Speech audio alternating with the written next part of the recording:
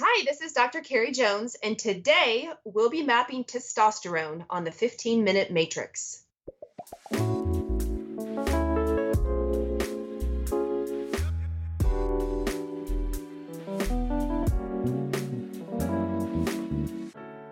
Welcome to the 15-Minute Matrix. I'm Andrea Nakayama, functional medicine nutritionist and your host. This is the podcast that brings you bite-sized insights and lessons on the clinical relevance of the functional nutrition matrix, the most important tool in functional medicine and functional nutrition. The matrix is so important not only because it invites us to stop and assess, but also because it reminds us of three very important factors in our care, recommendations, and outcomes.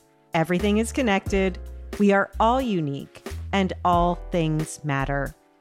Be sure to head over to this episode's show notes at 15minutematrix.com if you'd like to see today's topic mapped on a downloadable matrix to remind you of these critical aspects of care. Today on the 15-Minute Matrix, I have a special two-part episode for you. First, I'll be talking with Dr. Carrie Jones about testosterone in females, and then I'll be introducing you to Dr. Ralph Esposito, who will speak into the male part of the testosterone equation.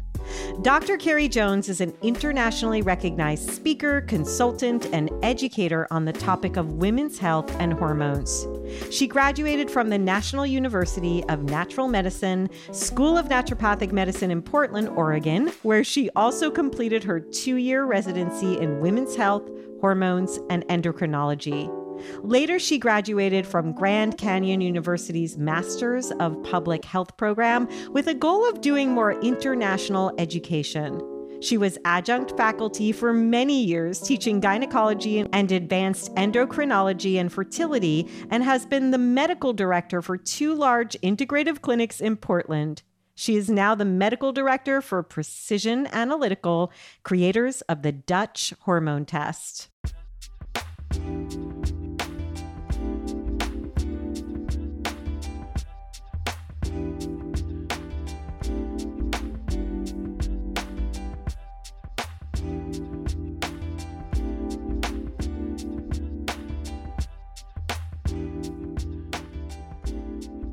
Carrie, welcome back to the 15-Minute Matrix.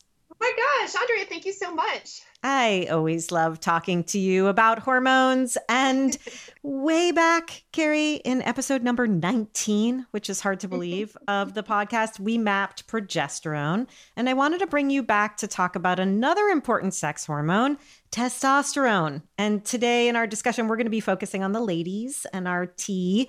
Can you help us define testosterone and why it matters to the female body? Yes, with men's health, it gets all the play, but for Right. women, we need it. We need it. It's so important. And it's important for women to know that we make it in 3 different places. We make roughly 25% of it in our ovaries. We make the other 25%-ish in our adrenal glands.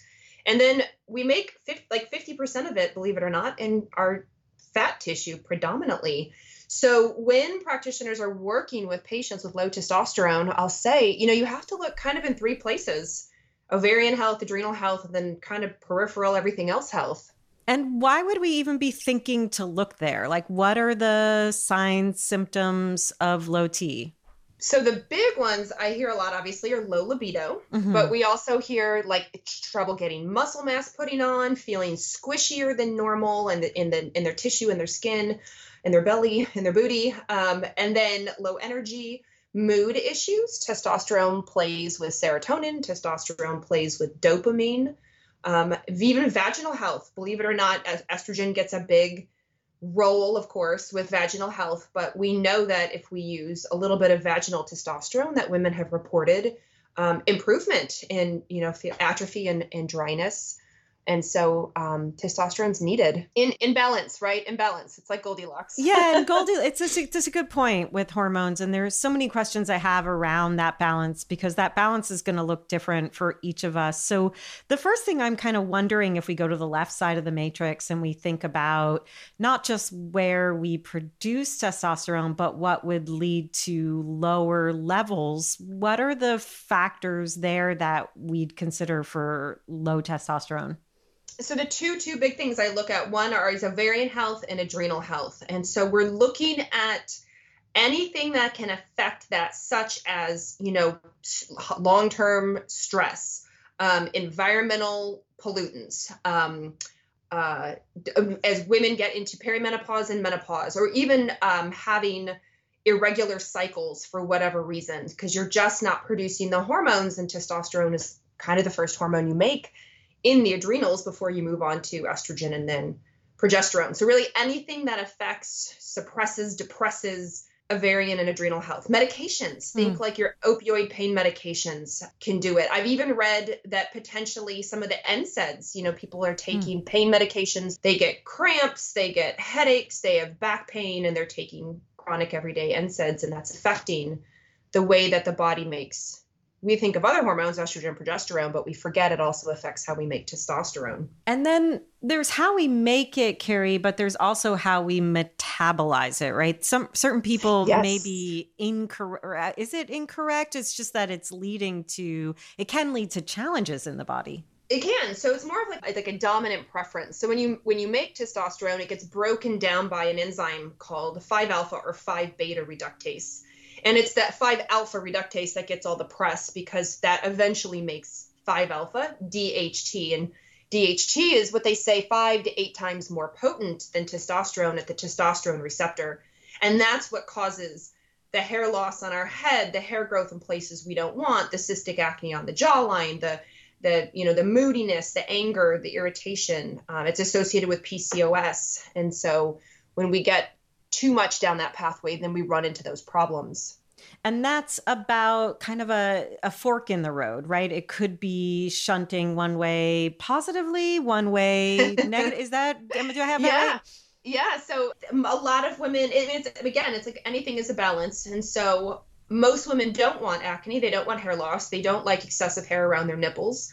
But yet when we go the other way, when we're very sort of beta related, I do notice just anecdotally that women struggle with libido, and they struggle with energy, and maybe they struggle with mood. Just like the word, we use the word in the English language, alpha, like they need a little more alpha in them. They need a little more oomph. And they're not getting it when they're a very strong 5-beta pathway. We see it in men more, but I do hear it from women. It's so interesting to think about this Goldilocks amount. And this is something I always wish, and I don't know how you feel about this, Carrie, but I always wish that we all had our hormones tested in our early 20s. So we knew what our baseline was. Like, I feel like we could have something that looks like, okay, testosterone, but for that person, for that body, it still feels low. It still feels high. We can't tell because we don't know our baseline. So there's some element, even with testing,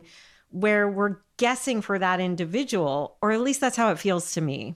And I love that you said that. When I talk about libido with women, one of my questions is an example. Did you always have high libido and now it's low? Or was your libido kind of meh and now it's even lower? What I mean by that is, were you always at a 10 and now you're at a 2? Or were you always at a 4 and now you're at a 2? Right. So you like the amount you've, quote, fallen off the mountain is a lot for the 10 person and just a little bit for the 4 person. So we don't have to work as hard per se. And so if I knew what their testosterone was when they were younger, boy, that would help me answer that question. Like, wow, when you were younger, which makes sense, we generally do have higher testosterone as women when we're younger, but still it lets me know how far up or down the mountain they were and where they are right now. One of the things I love about this is it brings us back to what I like to think of as personal evidence, right? We can look at the studies, we can look at the tests, but really we have to engage with the person sitting in front of us because they have some information that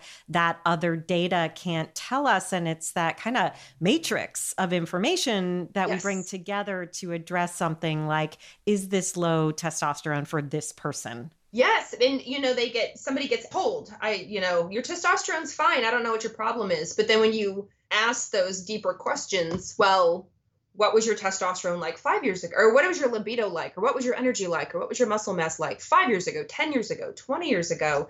You, just like the Matrix, you get a whole timeline. Right. As they answer the question. And that can really help you go, oh, I bet you've historically had high, high for them. Right. And that's what they feel the best at. And now they're struggling because they've come way, way down the mountain, as opposed to somebody else, like I was saying earlier, maybe they're only about halfway up the mountain and that's their normal. So it's not as hard of a fall when they come down, but we won't know until we ask or if we have the history. And when we're talking to women about testosterone, which is an androgen, do you find that patients have fear around bringing in supplemental testosterone? Yes and no, not nearly as much fear as when they have around estrogen. But women do say, will it make me break out? Will it make me grow a beard?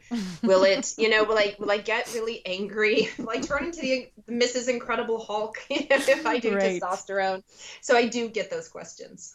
What about aromatization with testosterone? Anything we should be thinking about there as clinicians? Yeah, so believe it or not, all estrogen in the female body, well, male too, but all estrogen is aromatized from testosterone.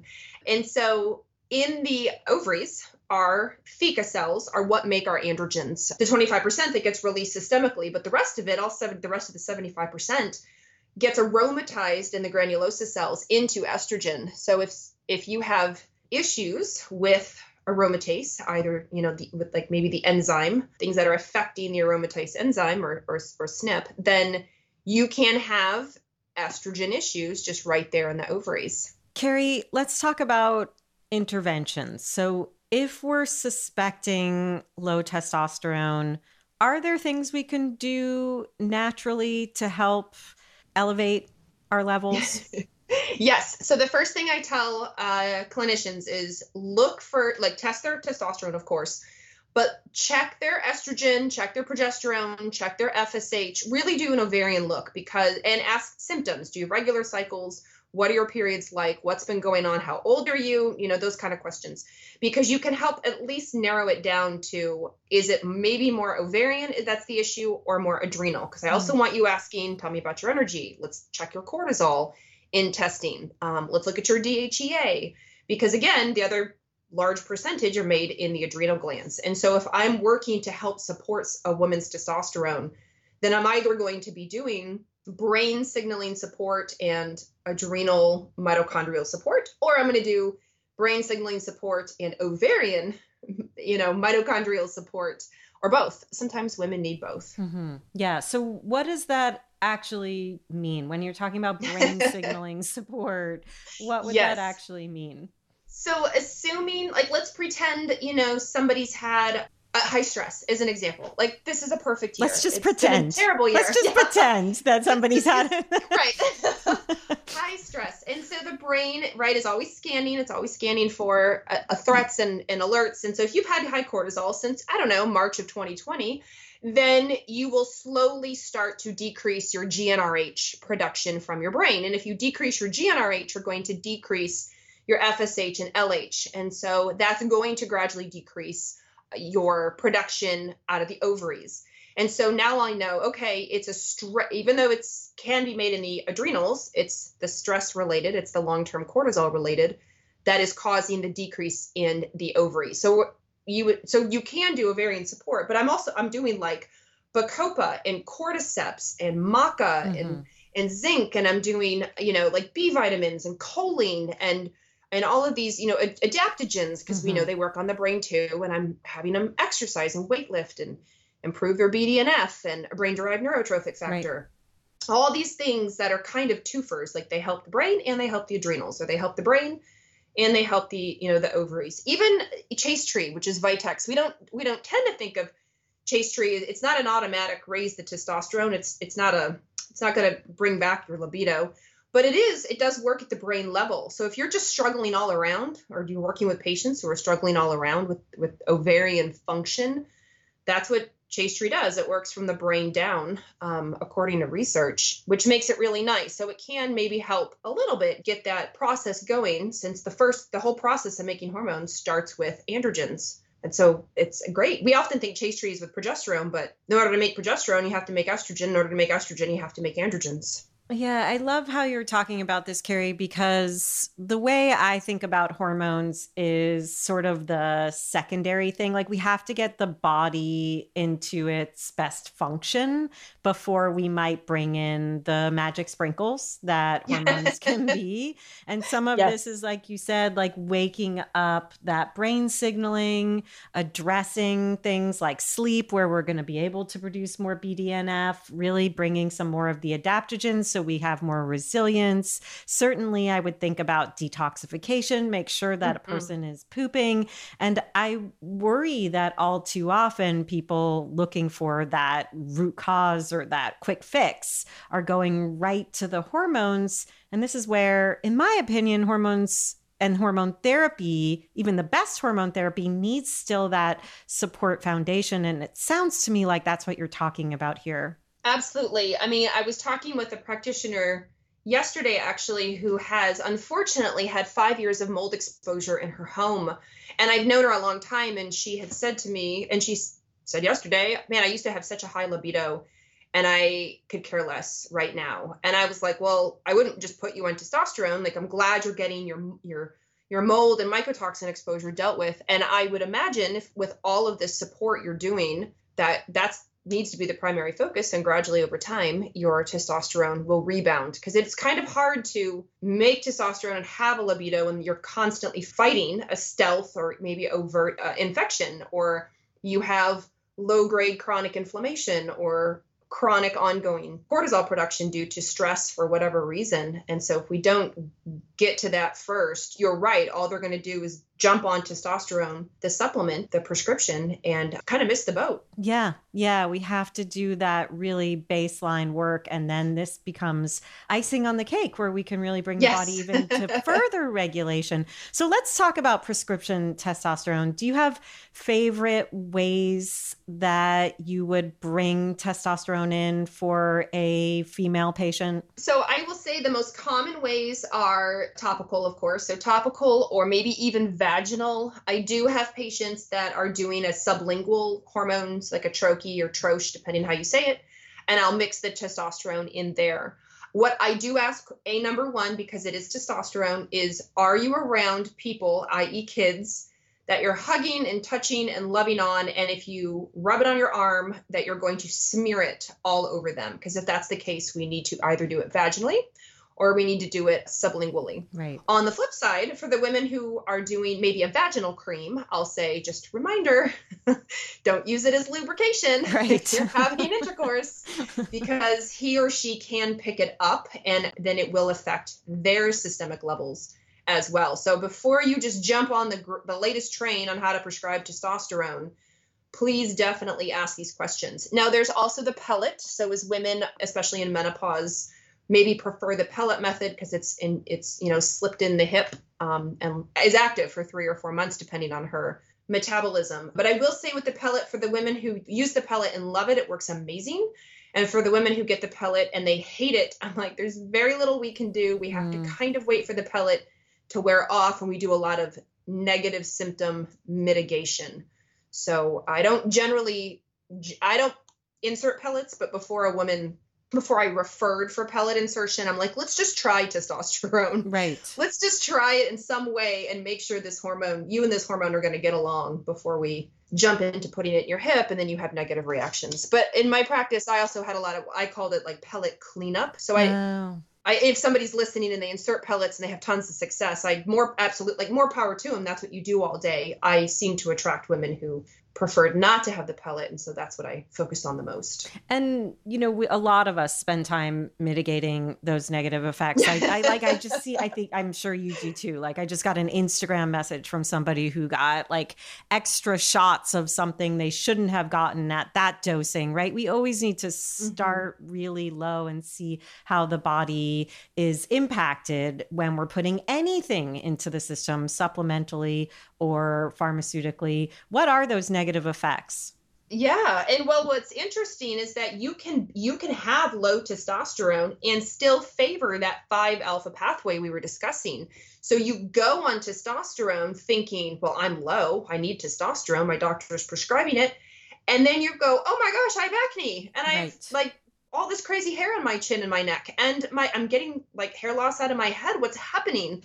It's like, well, you just got more testosterone in your system, and unfortunately the pathway of choice is the one that causes those symptoms. So now you still have to use diet and lifestyle intervention, inflammation, and insulin, high insulin resistance will push that pathway. So we have to work on those things. And then there are supplements that are known to help sort of mitigate or reduce that pathway, such as the common one everyone knows, of course, is saw palmetto. Mm-hmm. But reishi mushroom is probably my favorite when you read the literature. But then you'll also see EGCG from green tea and stinging nettle root and Pygeum africanum.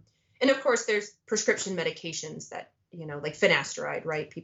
Propecia and things like that are known. I mean, they have a lot of side effects, be careful, but they are known to be what we call 5-alpha blockers. Carrie, always so much fun to sit in the hormone place with you. Your clinical wisdom is phenomenal. I've been a huge fan of yours for such a long time now. I feel so fortunate to be able to have these conversations with you personally and professionally. So thank you again for coming back onto the 15-Minute Matrix. Well, thank you so much for having me. We've known each other a really long time, so it's always a joy.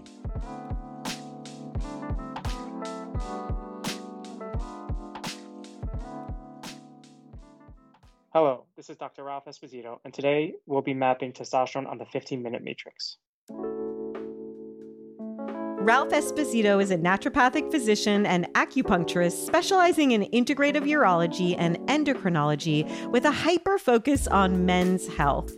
His precise and personalized style utilizes a systems biology and precision medicine approach to medicine. And because I really don't think we focus enough on men and their hormones, I chose to spend a little extra time with Ralph and his wisdom today, which I think you will appreciate in this deep dive we're having into testosterone. Ralph, welcome to the 15-Minute Matrix. Thank you so much for having me. I'm so excited. I'm excited too. We don't get to talk about men enough, oddly enough, in functional nutrition and in the full body systems training. And today we are specifically talking about men and tea. Can you kick us off by identifying what testosterone is and particularly what it is in the male body? Yeah, so testosterone essentially is one of the main male sex hormones, majorly by the testes, which is signaled by hormones that are released by the brain. And it has a multitude of functions. The one that men can feel the most is the muscle growth and libido and sex drive. It has other benefits in terms of cardiovascular protection, immune support, repair. It literally, when you look at it, every cell that has an androgen receptor is going to be responsive to testosterone. So that's kind of the 2-second breakdown of it. And I mean, always when we're producing our hormones, you talked about starting in the brain. Do you mind talking about the precursor hormones and what's triggering the production of testosterone in the testes? Yeah, so testosterone, like most other sex hormones, is derived from base substrate would be cholesterol. And essentially, this all happens in the testes. So the brain, the hypothalamus, will signal to the pituitary to release LH and FSH, luteinizing hormone and follicle-stimulating hormone.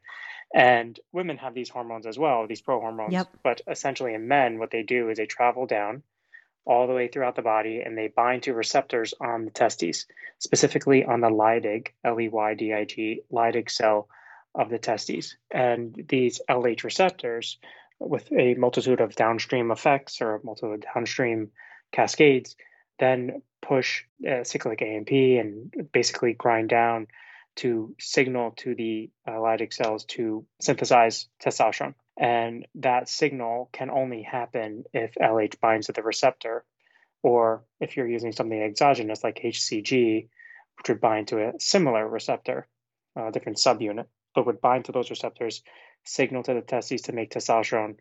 It then synthesizes the endogenous or the intracellular cholesterol that's there in the mitochondria, will synthesize testosterone based on enzymes that are active there, which are not found in other parts of the body, and will push out testosterone to be released. Within the testes, it's bound to a binding protein, and then it's released into the serum bound to sex hormone binding globulin, so it can travel throughout the body via the protein carrier and then find its way throughout the whole body where it needs to find its target cell. I have so many questions, Ralph. I'm like scribbling things that I want to ask you. I mean, first of all, I have a question about cholesterol, which you mentioned, which is so important for the production of the hormone, essentially its own prohormone. What happens to men who are on cholesterol lowering meds? And is there an ideal range that cholesterol should be in to functionally help with testosterone management and production throughout a lifespan? You asked a very simple and logical question with a not so clear answer, which is totally fine. And again, this is a lot of what I believe to be endocrinology of the art and science of medicine, of modern medicine. Yep. The answer is we don't know if there is a absolute effect of statins or any type of lipid lowering agent and their ability to completely suppress hormone production. We do know that cholesterol is necessary to make these hormones. And there are some studies that may suggest that statins can lower testosterone levels. The strength of those studies, to me, are enough to pique my interest, but not enough for me to absolutely be conclusive about what they're doing to the testes. If you look at a total testosterone level, and let's say we were being very conservative and said a total testosterone of 100 milligrams per deciliter, let's say 150, right, which some would be considered to be on the low end. Yeah. If you have about 5 liters of blood in the body, you're still making significant amounts of, or you still have significant amounts of cholesterol floating throughout the body. But more importantly, that's representative of the amount of cholesterol synthesized by the liver mostly. Your testes have the ability to make these hormones endogenously. They have their own synthesis. They have their own ability to make this basically as needed. So it's very hard to say that if you got somebody's cholesterol level down to 0, would it impact their testosterone synthesis?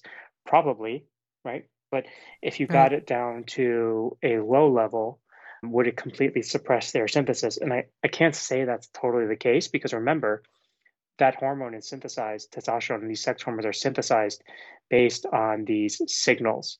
And those signals then also can require that cell, the Leydig cell, to bring in more cholesterol or make more. And that's where it becomes a little bit tricky.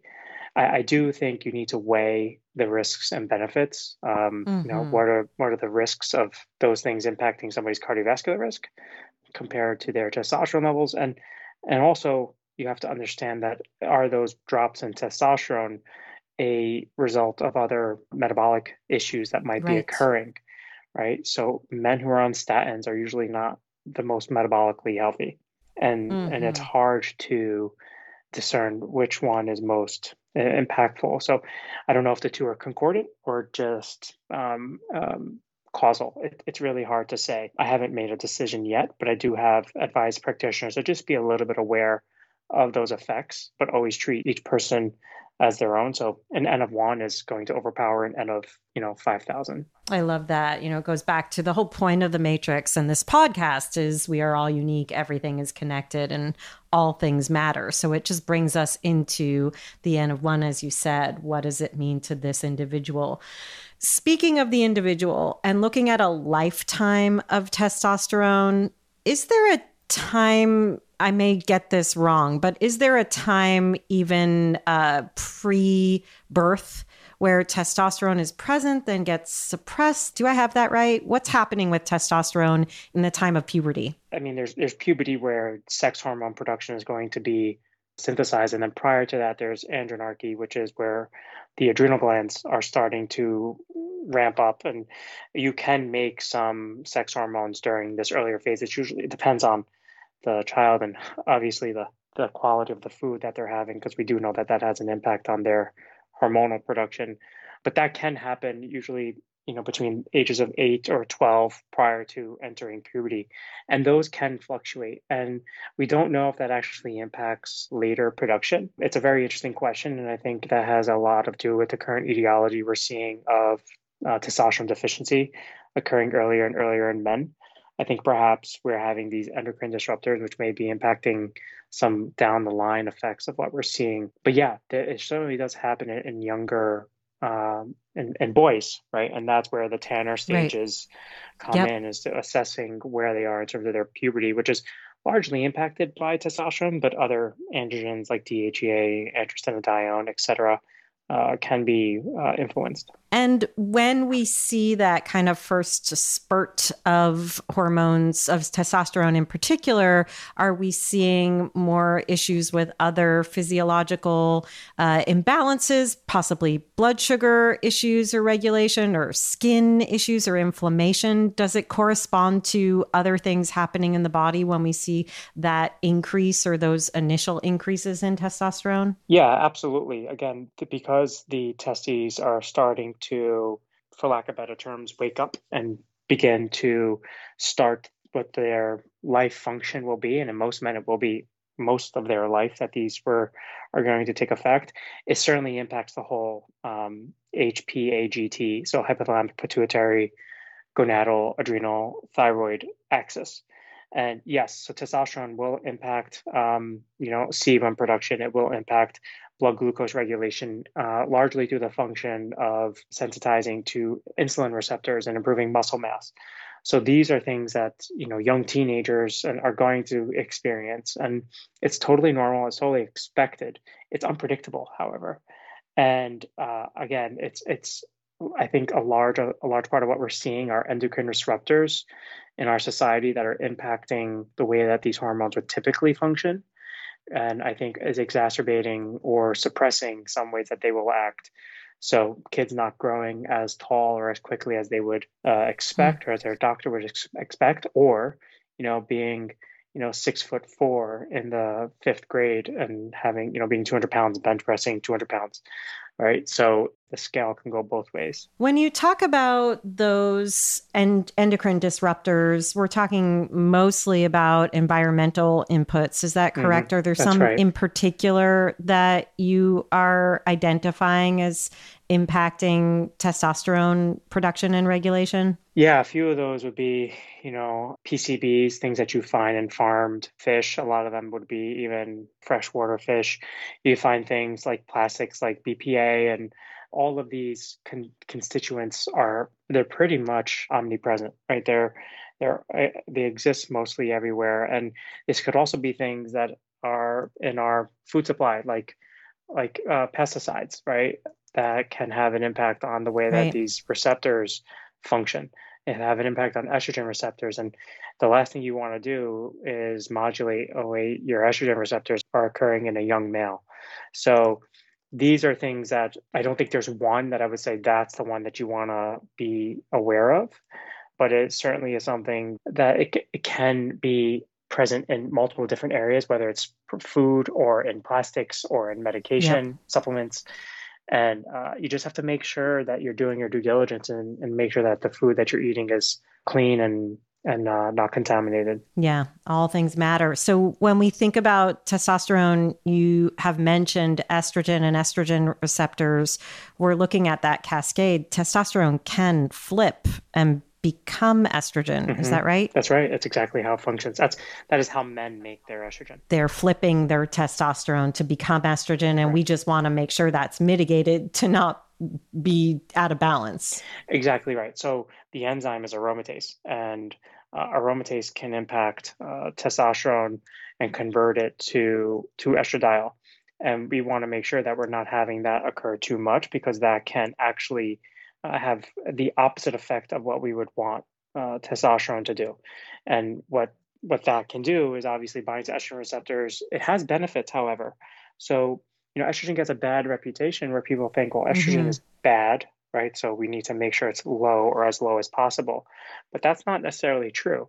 It does have protective benefits in cardiovascular, endothelial health, in Alzheimer's disease, even bone density. The issue becomes when these numbers become too high or disproportionate. And that usually happens when the body's upregulating aromatase cytochrome and converting it to estrogen and not making enough testosterone to accommodate for that. So you would see this usually in men with like metabolic syndrome who have high Right. body fat, which is one of the major sources of aromatase. Let's talk numbers for a minute. When you are looking at testosterone, do you have favorite methods of measuring? And if so, are there ranges that you're looking at through a more functional lens? Sure. Yeah. So the gold standard at this point is going to be serum, mostly because it's what a lot of the literature is following. And the good thing about testosterone compared to estrogen is that you can measure free testosterone in the blood, whereas estrogen, you're not really getting that picture in totality because Right. you can only really check. I mean, you can check E1, E2, E3, but you're not really getting a full picture as to what's active or not. Whereas with Yep. testosterone, you can measure SHBG, you can get a direct analysis of free testosterone. So I do like to use dried urinary hormone testing, like the Dutch test, to get an Hmm. idea of what these levels are doing in terms of free, but you can get a good picture of that with the blood. So essentially, I'm testing total testosterone, free testosterone via calculation from SHBG and albumin, which is into that calculation. In addition to that, you have to identify, how much of that is going to estradiol. So you test E2 levels, and then you can also assess FSH and LH to identify what is happening from the brain to Yep. the testes and how are they communicating. Yeah, that's really brilliant and just really understanding that whole picture. I have two last questions for you. One is I'm working to do a bit more bridging between the realm of functional nutrition and functional medicine and those practitioners who work with transgender folks. And I'm wondering if you've seen in the use of testosterone, conversion that might be happening that could be potentially a negative impact on a body that is taking higher doses of testosterone at one time, or anything we should be thinking about that you would consider from that lens? So, in other words, are there any things we have to be alarmed about in people who are getting exogenous testosterone, whether they're Yes. male or female, or mostly in male? Yeah. Yeah, certainly. One way to kind of clear this up is that I'm not concerned about the risk of testosterone increasing prostate cancer risk. I'm not concerned Hmm. about testosterone increasing cardiovascular risk. I think a lot of those individuals who experience those risks potentially already had those pre-existing conditions that were just exacerbated by a anabolic hormone. So those are one of the things that I think is on the radar for most clinicians, which is probably just a paradigm that's been built within the conventional medicine model that has been hard to correct because it's in textbooks. So that's one thing that is considered to be alarming for most practitioners, but not necessarily to me if you truly understand the literature and how it's being interpreted. Secondly, there are certain issues where testosterone can be problematic. And if you're doing supraphysiologic doses, then we really don't have a good idea of what that's doing to the body. So, is that impacting liver function tests? Is that going to be Hmm. impacting increased bone growth, right? Because we know bone can improve testosterone can improve bone density, but we Right. don't know what happens when you hit a supraphysiologic level. I think the larger issue comes from what is that DHT and the metabolites, what are those doing? And there's metabolites of DHT, 3 alpha and 3 beta diol, which we think can be more problematic. And I think that's where the issue is deriving from, because those are the metabolites that bind to estrogen receptors, alpha and beta, and can contribute to increased proliferation and decreased differentiation of certain tissue, specifically prostate tissue. And that's where the trouble usually stems from, not necessarily the testosterone itself. There's so many clinical pearls in what you just shared right there in terms of the cascade. My final question for you, Ralph, is there anything else that you wish coaches and clinicians knew about men and testosterone? Whew, one thing, geez. Well, anything we didn't talk about or touch on that you Yeah. really wish, like, wow, people don't know this. Yeah, I would say that I think a lot of clinicians really underestimate how many men are experiencing testosterone deficiency Mm, when their numbers and or their symptoms don't match. I largely look at symptoms in men because that'll tell you how well their androgen receptors are being sensitized. When we look at men or the Endocrine Society that has these guidelines, right, and they say must have a low testosterone and have symptoms. I largely agree and largely disagree with that because I think a man can have symptoms but have a normal testosterone level. And that tells me that we're dismissing the whole aspect of androgen receptors. Similarly to how the society has learned to understand that insulin resistance exists. And thyroid. Yeah. Yeah. And thyroid. Excellent. Yeah. So it's like, great, with TSH of a 4.5 is normal. Well, not quite, right? And we're having larger societies and institutions concur. I think the Endocrine Society is not really on that level, or not Endocrine Society itself, but the endocrine community is not really aligned with what we're seeing in terms of androgen receptors, largely because we can't test it. But if you look at some genetic SNPs that suggest CAG repeats maybe desensitize these receptors and may make men feel a little bit less robust on a normal testosterone, normal quote, testosterone level, then that's one big aspect that I think we're missing out on, which is probably harder to assess, but don't discount a low number or a high number and or a symptom. You have to look at everything within the totality of the person you're looking at. So I lied. I have another question for you. If we look at the right side of the matrix, sure. Sleep and relaxation, exercise, movement, nutrition, hydration, stress, resilience, relationship networks, are there some things you can tick in each box that help with the cascade of the production and regulation and utilization of testosterone for men? I think a better question is there something that I would miss out on by not ticking on each of these boxes?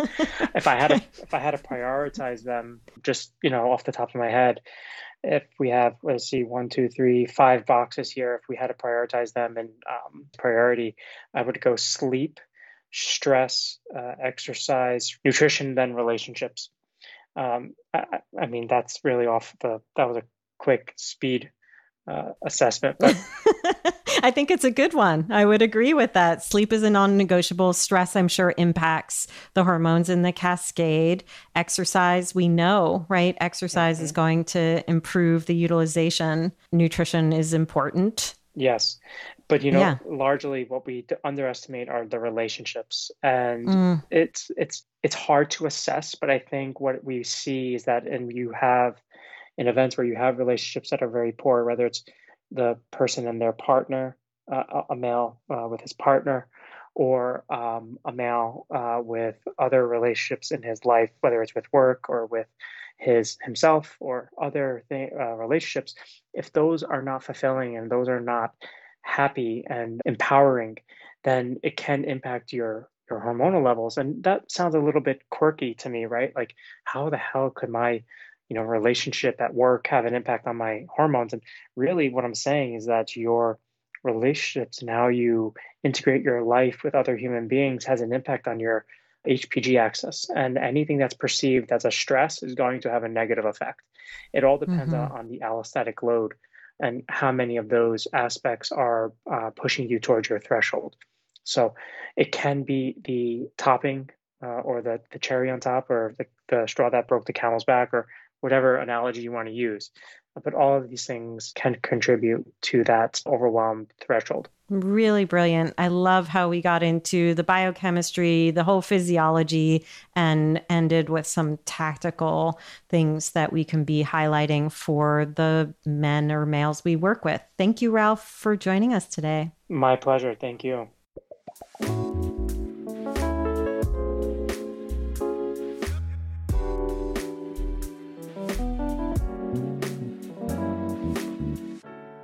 The 15-Minute Matrix is brought to you by me, Andrea Nakayama, and the Functional Nutrition Alliance. Check out the latest in functional nutrition at functionalnutritionlab.com/blog. The 15-Minute Matrix is produced, mixed, and edited by Rowan Bradley, with production support from Natalie Merrill and the team at the Functional Nutrition Alliance. You can find episodes on all kinds of topics with more incredible guests at our podcast website, 15minutematrix.com. And if you'd like to be notified by email each week about our podcast releases, head on over to 15minutematrix.com/notify. Also, please feel free to get in touch with us. We would love to hear your thoughts, your feedback, and who you'd like to hear next on the podcast. You can email us at ask@15minutematrix.com.